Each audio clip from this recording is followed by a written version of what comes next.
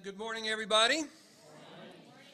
It's really good to be here. Thank you for the introduction. I do know a lot of you already. At least you're a familiar face. But it's wonderful to see you. The ones that I do know, I must say I like most of you. So we're off to a good start here. If you're visiting today, it's fantastic to have you. Maybe if it's even your first service.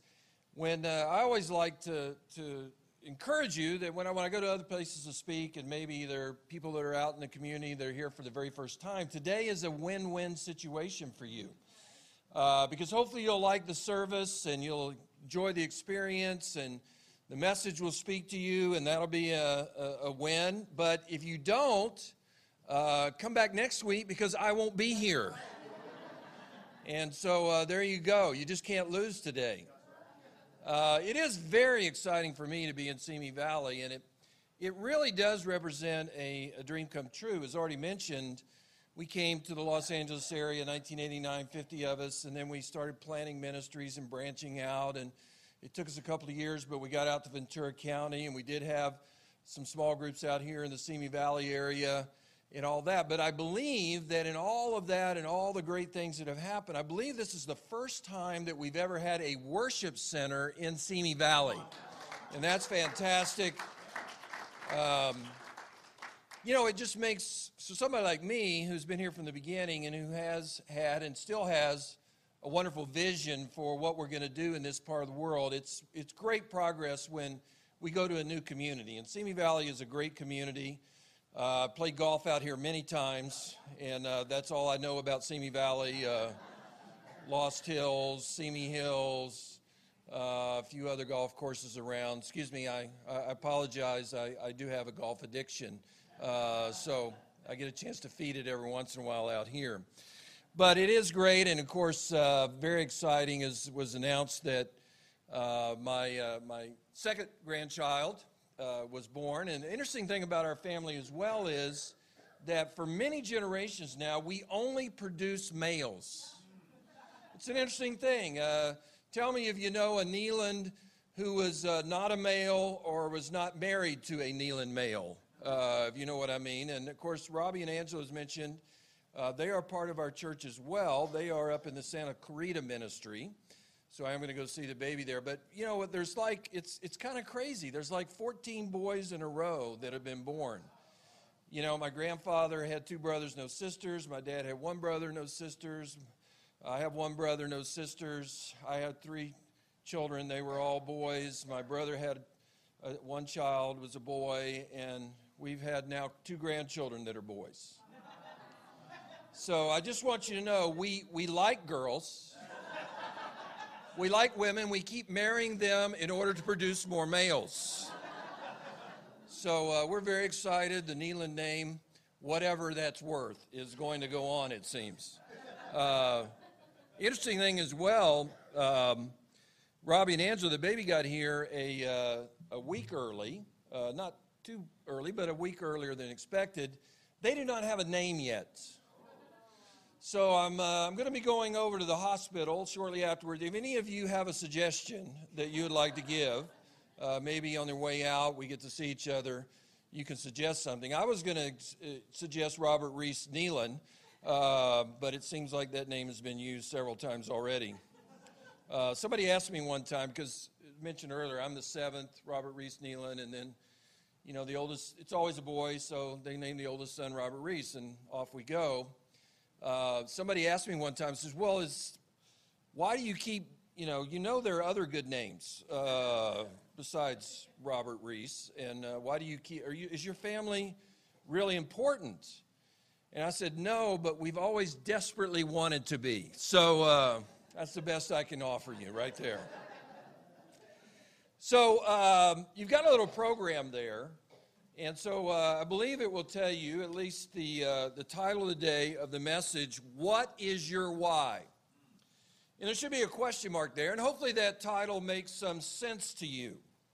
What is your why? What is your motivation for things that you do? And perhaps you've already figured out, I think most of us have in life, there's not many things that are more important than our motivation. It turns out why is more important even than what. Because if we're motivated, if we know why we're doing something, if we're passionate, if we're excited, if we're energetic, if we have a vision, then we can accomplish amazing things, incredible things for the Lord and also in life. Right? In any area of life, your why is crucial. If you're a student, it makes a difference if you're excited about school or if you're just trying to get by. In your job, it makes a difference, doesn't it?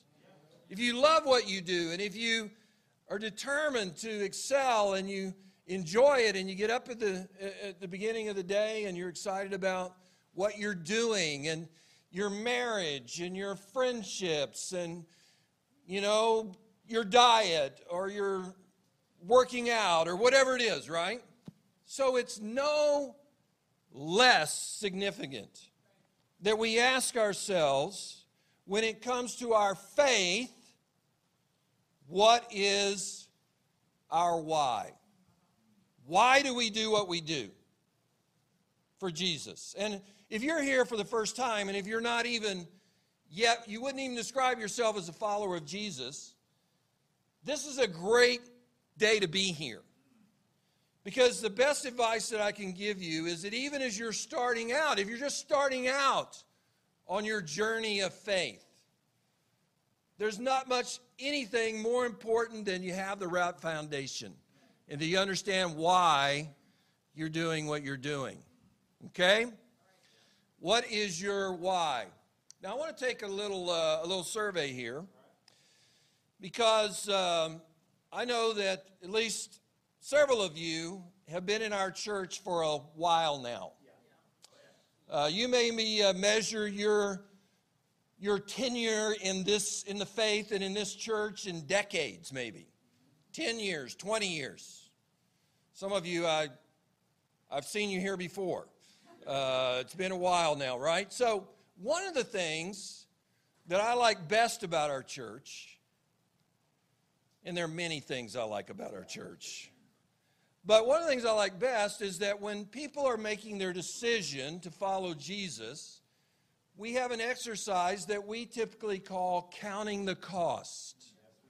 We don't want people to make a shallow decision. We don't want people to make a frivolous decision about following Jesus. It's too important for that. So what we try to do with people is we study the Bible and we help them understand what this is all about, following Jesus, and we try to help describe for them some of the maybe more significant challenges they might face on their Christian journey. How many of you are part of this church and you counted the costs before you were baptized? Okay, so that's a good number here. It's just an exercise where we try to help people understand what it is. Now, here's the other part of the survey. Perhaps the counting the cost when you did it, if you did there, if that's something you've experienced, it was perhaps pretty intense, and they talked about things like life or death and relationships and what if, persecution and sacrifice and, a lot of stuff like that. Now, here's the question. How many of you have found that as much as that picture was painted for you, that in following Jesus, your experience has been, it's actually even more difficult than they told you? How many of you experienced that? For me, that's certainly been true. It was many, many years ago, as you might imagine. I'm not allowed to tell you how long it is that I've been in the faith. Even though my wife's not here, she doesn't want people doing the math. She loves being married to me. She just doesn't want people to think she's married to an old man. She's happy to be a grandmother. She's just not sure she wants to be married to a grandfather. But anyway, Mary Kay wasn't able to make it today. She's taking care of my first grandson there while the new baby's in the hospital. Anyway, what was I saying? It's harder than we maybe even thought it would be. Now, nobody intentionally tried to deceive you. And in fact, some of the things that have happened to me along my journey, I'm glad I didn't know. Right? Because I might not have signed on. That might have been too much information, right? It's a little bit like being a parent. Some of you have done that before. So, you know what I'm talking about. So, let's just accept the fact, this is good if you're new. Sometimes it is hard to be a Christian. Now, it's a life of blessing, and it's the best life, and none of us who have done it and put our whole heart into it have any regrets about following Jesus and the rewards in the next life and the rewards in this life. It's fantastic, but it is sometimes hard to follow Jesus, to be a Christian. That's when that question of what is your why becomes very important. That's when we have to go back. So let's go to Mark. And I believe the text for today is in your little program there. We're going to go back to the very beginning of the ministry of Jesus. And for some of you here, this will be a familiar story, a familiar text. But I want to ask you, we're going to be in Mark chapter 1, and if you have a Bible, that's great. Otherwise, you can just look on the handout there that you have. I want to ask you to consider trying to read it like it was the very first time. Even if you read, and try to put yourself in the story here. That's a great way to get the most out of the Bible. So this is the very beginning. The ministry of Jesus is beginning in the New International Version, which I'll be reading from. The sort of description of this is the calling of the first disciples, the first people who followed Jesus, became Christians as it were. And it says in verse 16, as Jesus walked beside the Sea of Galilee, he saw Simon and his brother Andrew casting a net into the lake, for they were fishermen. Some of you know this Simon, also known as Peter. His brother Andrew, fisherman. Jesus says, come, follow me, and I will make you fishers of men. At once they left their nets and followed him. When he had gone a little farther, he saw James, son of Zebedee. There's a name that my grandson, Zebedee. I think I'll suggest that. No, okay. I won't. James, son of Zebedee, and his brother John in the boat, preparing their nets. Without delay, he called them. And they left their father Zebedee in the boat with the hired men and followed him. So, I have a theory. Mark is interesting. I've been reading through Mark. I've been preaching through Mark in my own ministry. Mark is one of the four writers, Matthew, Mark, Luke, and John, who wrote about the life and ministry of Jesus. And you may or may not know, Mark was the very first one that was written. Mark was, for 10 years, it was the only, if you lived in that day, it was the only version of the life and ministry of Jesus that those first Christians would have had for 10 years. And so Mark, I don't know how you feel about Mark, if you've read any of them. A lot of people would say, we be honest, that it's their least favorite of the four. Mark is very direct, he's very succinct, and Mark leaves out a lot of details. My theory is, I don't know for sure, is that Mark was married, because he's like a lot of husbands. He leaves out a lot of details. And I don't know if you're married, if it works that way in your family, but I frequently find that in my description of my day or my description of events that have occurred where my wife was not present, she is frequently dissatisfied. And it seems that there's information that she needs and wants that I have not provided. And even after several attempts, I have still not successfully provided the information that's needed. Do you know what I'm talking about, Joe?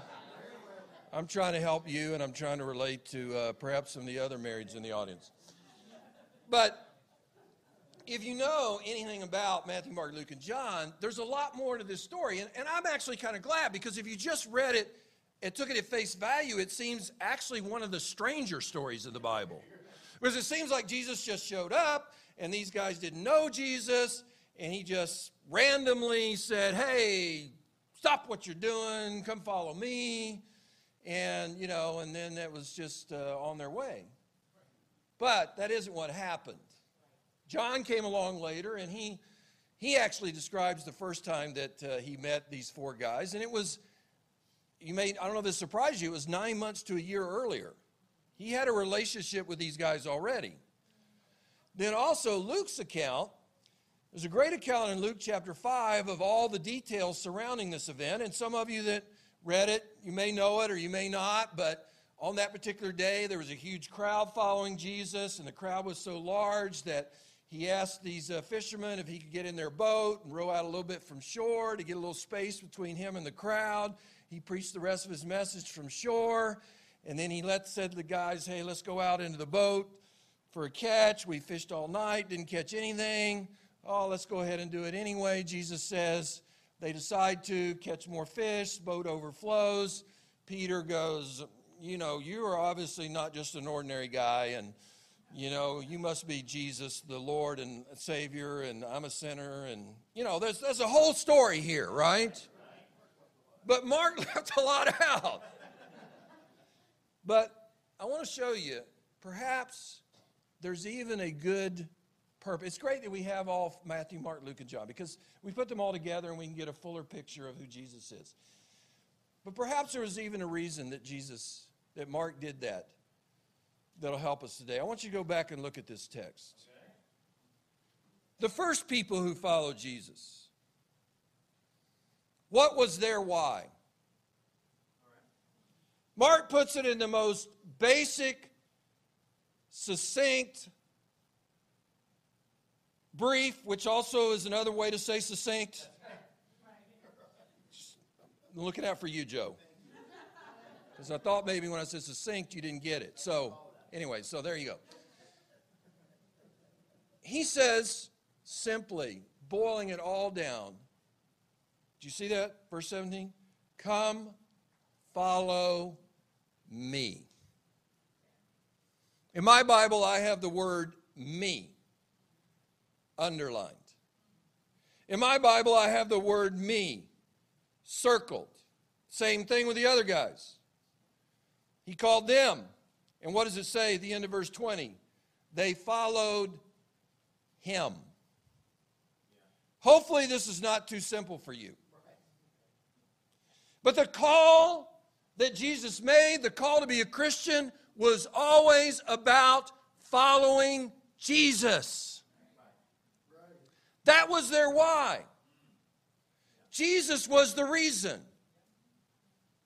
That's who they were following. They made a decision to follow Jesus. Don't let that be too obvious for you. It's a big deal.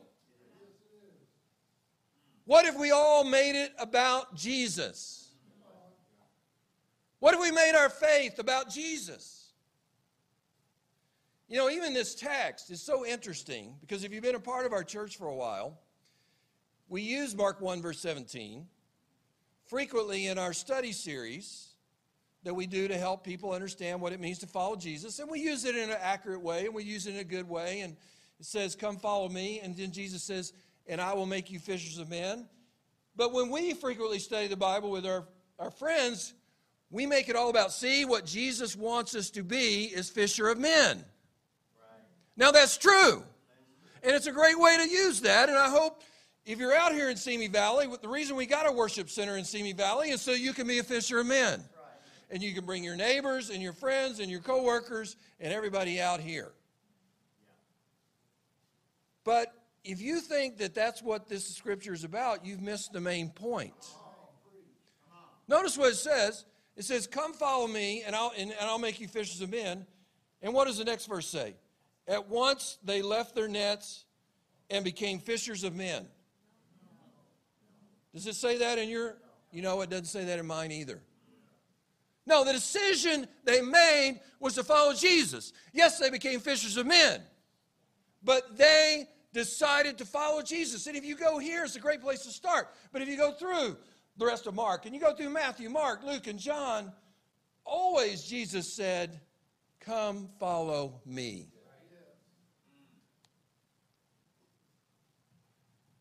But you know, this is why it's important for us. And I want to speak especially to those of us who maybe have been in our church for many years. Many of us started with Jesus. But along the way, we got distracted. We got detoured.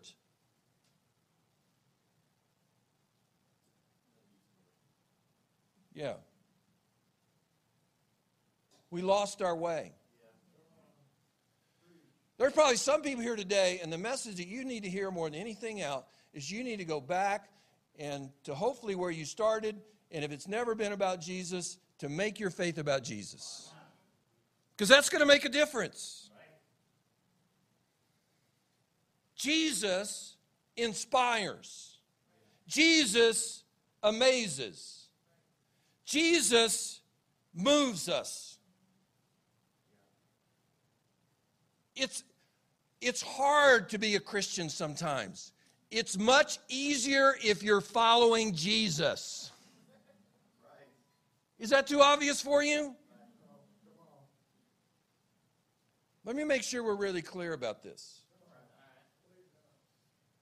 And some of you are going to relate to this in a very personal way. I love the church. The church is the plan of God, the family of believers, the community that we enjoy here. And where would we be in our faith and our growth if we didn't have each other to help each other? And there's a reason we come together, and there's a reason we meet in small groups, and there's a reason we have midweeks, and this is the plan of God. I love the church. I love the church, but I don't worship the church. I worship Jesus. How many people's faith has been damaged because they made it about the church and not about Jesus? I love the leaders in the church. Do you love the leaders in the church? I hope so, because I am one of them. Again, in the Bible, before Jesus came and after Jesus came, how can you miss it? The leaders of God's people were always vital and needed and part of the plan, and the opportunity that leaders have to take His people, God's people, to greater glory in this world, and to growth and progress and victory, and all that is awesome. I love the leaders in the church, but I don't worship the leaders in the church. I worship Jesus.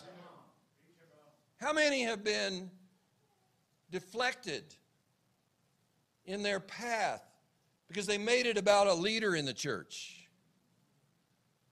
and that leader disappointed them in some way or let them down, and their faith was damaged, if not destroyed?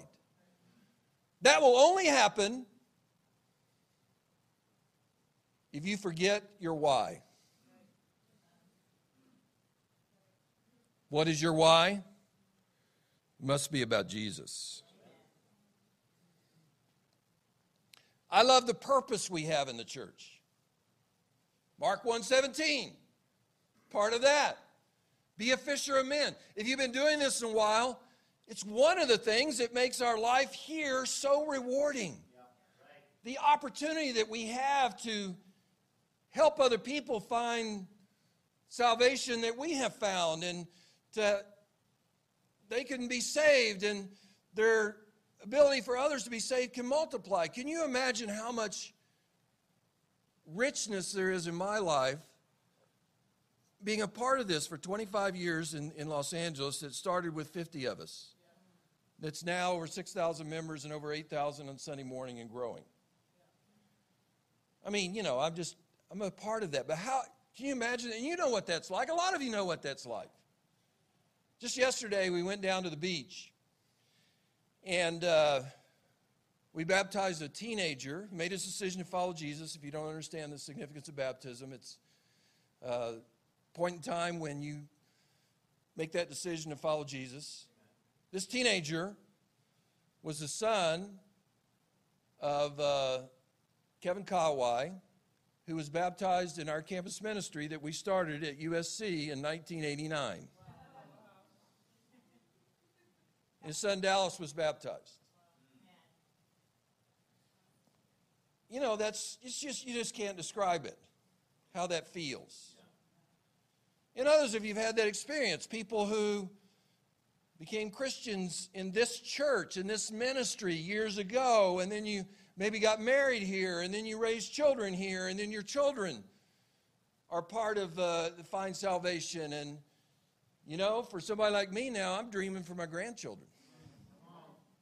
I dream for my children. I dream for my It's so rich. I love our purpose. I love our purpose. But I don't worship our purpose. I worship Jesus. Do you see where we're going here? I just think, I got to think everybody in here sees where we're going.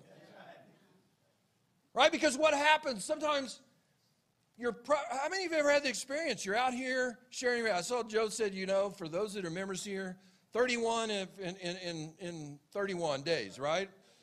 September or October, or whatever it is, August, whatever it was. Okay.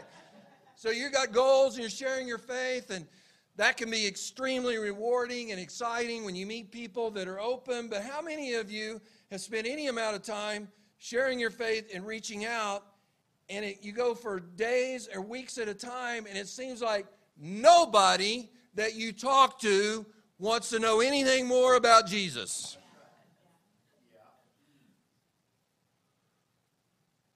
That can be discouraging. That could be deflating. That could be depressing. That could even cause you to give up, unless you remember your why. What is your why? What have we made it about Jesus? Is there an expiration date on your faith? Thank you. That was a good answer. But you know what I mean by an expiration date, right? And if you don't, I'm going to give you a little education here. So in your refrigerator, there's food there. There's canned goods, there's produce, and it's actually required by law that on that package somewhere, if you can find it and if you can read it. Frequently the print is so small. But there's an expiration date, and so if you eat that food after that expiration date, it's no good. Right? What I'm concerned about is, for all of us here, if we don't make it about Jesus, there's an expiration date for your faith. It may not be today. It may not be tomorrow. It may not be next year. But there's a day coming, if you don't make it about Jesus, when it's going to be so hard, and it's going to be so challenging, and you're going to be so disappointed, and you're going to be so discouraged that you'll give up. And how many of us have friends that we love deeply, and we still love deeply, and we've seen them make horrible decisions and walk away from their faith, and we want them to come back, and we need to keep embracing them and doing everything possible. But the truth is, there was an expiration date on their faith. And you know, if you talk to them, and you've done that, right? A lot of you have been around the church. You talk to them, Jesus is never the problem. The people who leave, they make it about the church. They make it about the leaders in the church. They make it about the ministry style, maybe. You know what? I get it. Do you get it? I get it. I wouldn't still be here if it wasn't for Jesus. The most painful time of my life was in 2003 when I was part of this church. Worst time of my life. Now, if you were here in 2003, then you know that not only was there this huge change and evolution that was going on in our fellowship that actually needed to happen, some needed changes and all that. And so that was painful, though, because when you make big changes, that's painful. But even more than that, for me personally, you may or may not know what I'm talking about, there was a very prominent family in our church, a very prominent family in our ministry, who in a very public way wrote and distributed a lot of false information, slanderous lies about me and my character in a very public way. People that I thought were friends. People that I had known for, I guess at that time, I'd known them for 25 years.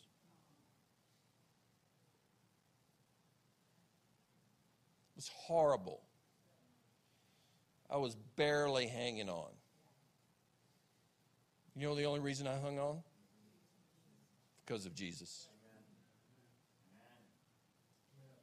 If you were here, the church at that time was so disappointing. The leaders in the church, so disappointing. And I was part of that church. I was part of that leadership. And I felt it, but I also felt like I experienced it.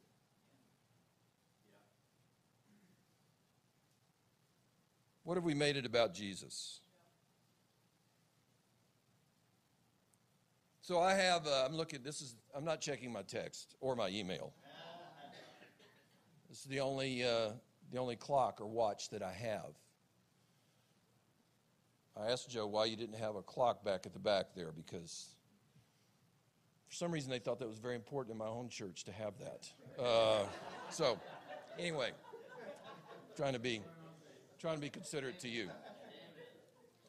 So I want to ask some of you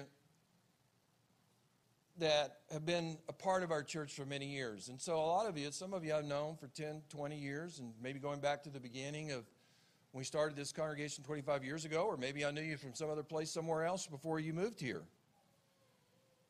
So take this in the right way. Why are you still here?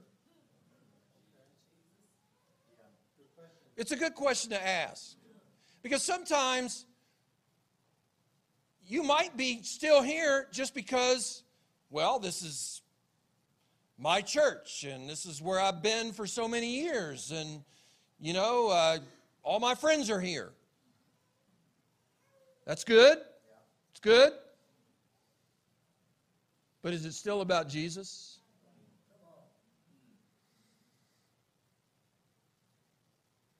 Are you too busy trying to find yourself? What I mean by that is, and I'm a big believer that we all need to examine our life and our history, and I believe in professional counseling. I especially believe in professional Christian counseling. I personally have been who I am and why I'm the way I am and are, and who I can be next. And why do I do that? It's not because I feel like I would like to help remove, if you have a stigma about that, I'd like to help remove that stigma, because I think for me, and if you've done that as well, it's all about being the best version of me that I can be. That's what I do it. So I think it's important. It's important to read, and it's important to look at yourself. Understand this in the right way. There's something more important than trying to find yourself. It's trying to find Jesus.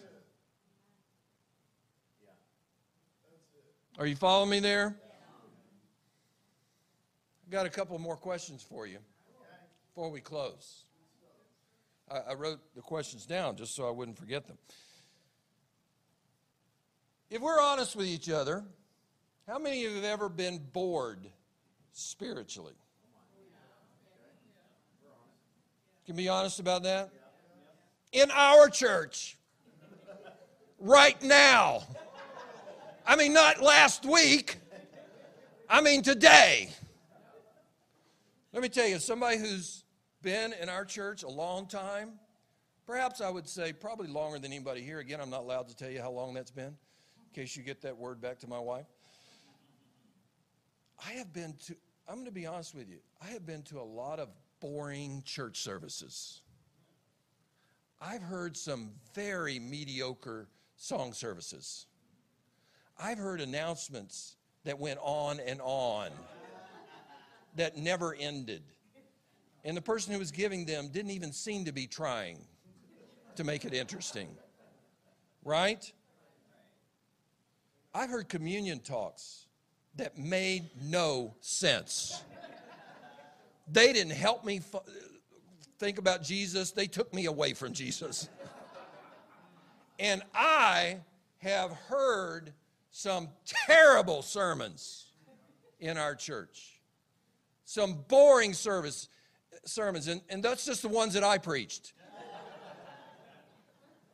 Right? I mean, it's really bad, when you're up here speaking. And I've been here and I go, I am boring myself right now. And I'm pretty sure I'm boring everybody else out here. Now, as important as it is to make every effort to make our worship experience dynamic and our messages from God's Word powerful, I could put up with a few boring church services. You know why? Because I made it about Jesus. Even in the worst church service ever, and maybe it's today, if you're trying to make it about Jesus, you're going to find a reason to be encouraged. Your soul can be stirred. Your heart can be moved. Your life can be changed if we make it about Jesus. So, last question. Will you invest in Jesus? What I have figured out more and more as the years go by, and that's one of even the reasons that I'm preaching through Mark in my own home ministry, and that's where this message came from and where it started from. I'm preaching through Mark, and the title of our message series, and I'm not really quick when I go through the Bible, I'm just going to be honest with you. We've been in Mark for a year now. But the title is In Search of the Real Jesus. Why? Because I don't think for me or any of you, no matter how long you've been in the faith, that you ever really figured Jesus out. There's always more. And every opportunity to go deeper with Jesus and to understand Him better and to see Him more clearly is an opportunity for me to grow and find more inspiration and more motivation and more reasons to go on. When our church and our experience seems to be sometimes so disappointing. You think, this is not too blunt, is it, Joe? I just want to make sure. Please come back next week. I won't be here. Okay, last thing. So Joe may remember this. When I preached this sermon the first time in my home church, I was very excited about it. I get excited about the Bible, get excited about Jesus, sharing about Jesus, trying to help people with Jesus. And I thought that I had this inspiration literally moments before I walked out the door to go give my sermon. I study all week, Joe. Why am I keep talking to you? But anyway, Ivan, I study for my sermons all week. So I don't get up on Sunday and start figuring out what I'm going to say. But I always invest several hours on Sunday just to pull it all together and sort of, get it all warmed up, And so this particular Sunday, April the 12th, 2015, not so long ago, right? I just got out my computer and I wrote a personal letter to Jesus that I shared at church that day. And the title of this is Why I Am Still Following Jesus. So this is my personal letter. I'm going to read it to you. It may or may not mean anything to you. You may or may not relate to it. But here's my personal letter to Jesus, because I want to make it about Jesus. And I want you to as well. I was barely 23 years old when I decided to follow you, Jesus. See, that's why I didn't tell you how long I've been a Christian, because I knew I was going to tell you I was baptized when I was 23. And then you'd do the math. Because some of you are bad-hearted people. Anyway, you got a pretty good idea. He's a granddad. He's planted the church here 25 years ago. All right. I was barely 23 years old when I decided to follow you, Jesus. It was just the right time for me. I felt the emptiness of my life so deeply, and I found a large group of people who loved you and were serious about following you. Their lives inspired me and gave me hope for my own life. I had never seen that before. I think you had something to do with that, Jesus. No, I think you had everything to do with that. It seemed almost too good to be true, and I wondered if it was. I'm sure you remember the hours and hours I spent looking at the evidence to see if I could have a real faith in you. Jesus, thank you for providing all the reasons I needed to believe. Thank you for providing all the reasons anyone needs to believe. You lived and you died on a cross for me. You were raised from the dead so I could also live a new life. That's why I'm still following you. Of course, many years have passed now. More than anything else, it's been a life of joy and blessing. But it has also been just as challenging as you warned me it would be. Perhaps I should say even harder than I thought it might be. If I'm honest, most of the time the difficulty is within me. My own struggle with sin, insecurity, and selfishness. Even so, you keep loving me even when I have fallen and disappointed you. Instead of condemnation and retribution, you offer me fatherly discipline, repentance, and forgiveness. Your grace continually overwhelms me. Your vision for me sustains me. You love me even when you get very little back. That's why I'm still following you. Since I'm being honest, there have been times, Jesus, when your church has seemed to be my biggest problem. I'm not sure why, but I had thought that the people in the church would be as perfect as you are. In the beginning, it seemed that way, but it didn't last. Sin in the lives of other church members, leaders who were sometimes harsh and misguided, friends in the church who let me down. The list goes on and on. I guess you helped me with this as much as anything, Jesus, through the years. I'm inspired when I read your story, how you, Jesus, loved and responded to the people in your life who were failing you. Through the years, you patiently showed me the hypocrisy of judging other people in your church who are actually so much like me. About 10 years ago, and it seemed like it would even be too much to continue as part of your church, you empowered me and strengthened me in ways I could have never anticipated. And now, when I see the imperfection of your church, it just reminds me of how wonderful and perfect you are. Other people may let me down, but you never do. That's why I'm still following you. Now I'm coming closer to the end of my days. Hopefully not soon, though. I wrote that in there. Thought it was important for Jesus to know that. Yes. You continue to work powerfully in me and through me. My life has significance and purpose. I enjoy more and more freedom from the power of sin, from the fear of death. You're showing me how to love when I'm not loved. You're teaching me how to not care so much what others may think about me. You're still showing me how to live. You still want me even though you don't need me. You keep proving that you and your words can be trusted. You still love me in ways that I know, and perhaps even more ways that I have forgotten or missed along the way. That's why I love you. That's why I'm still following you.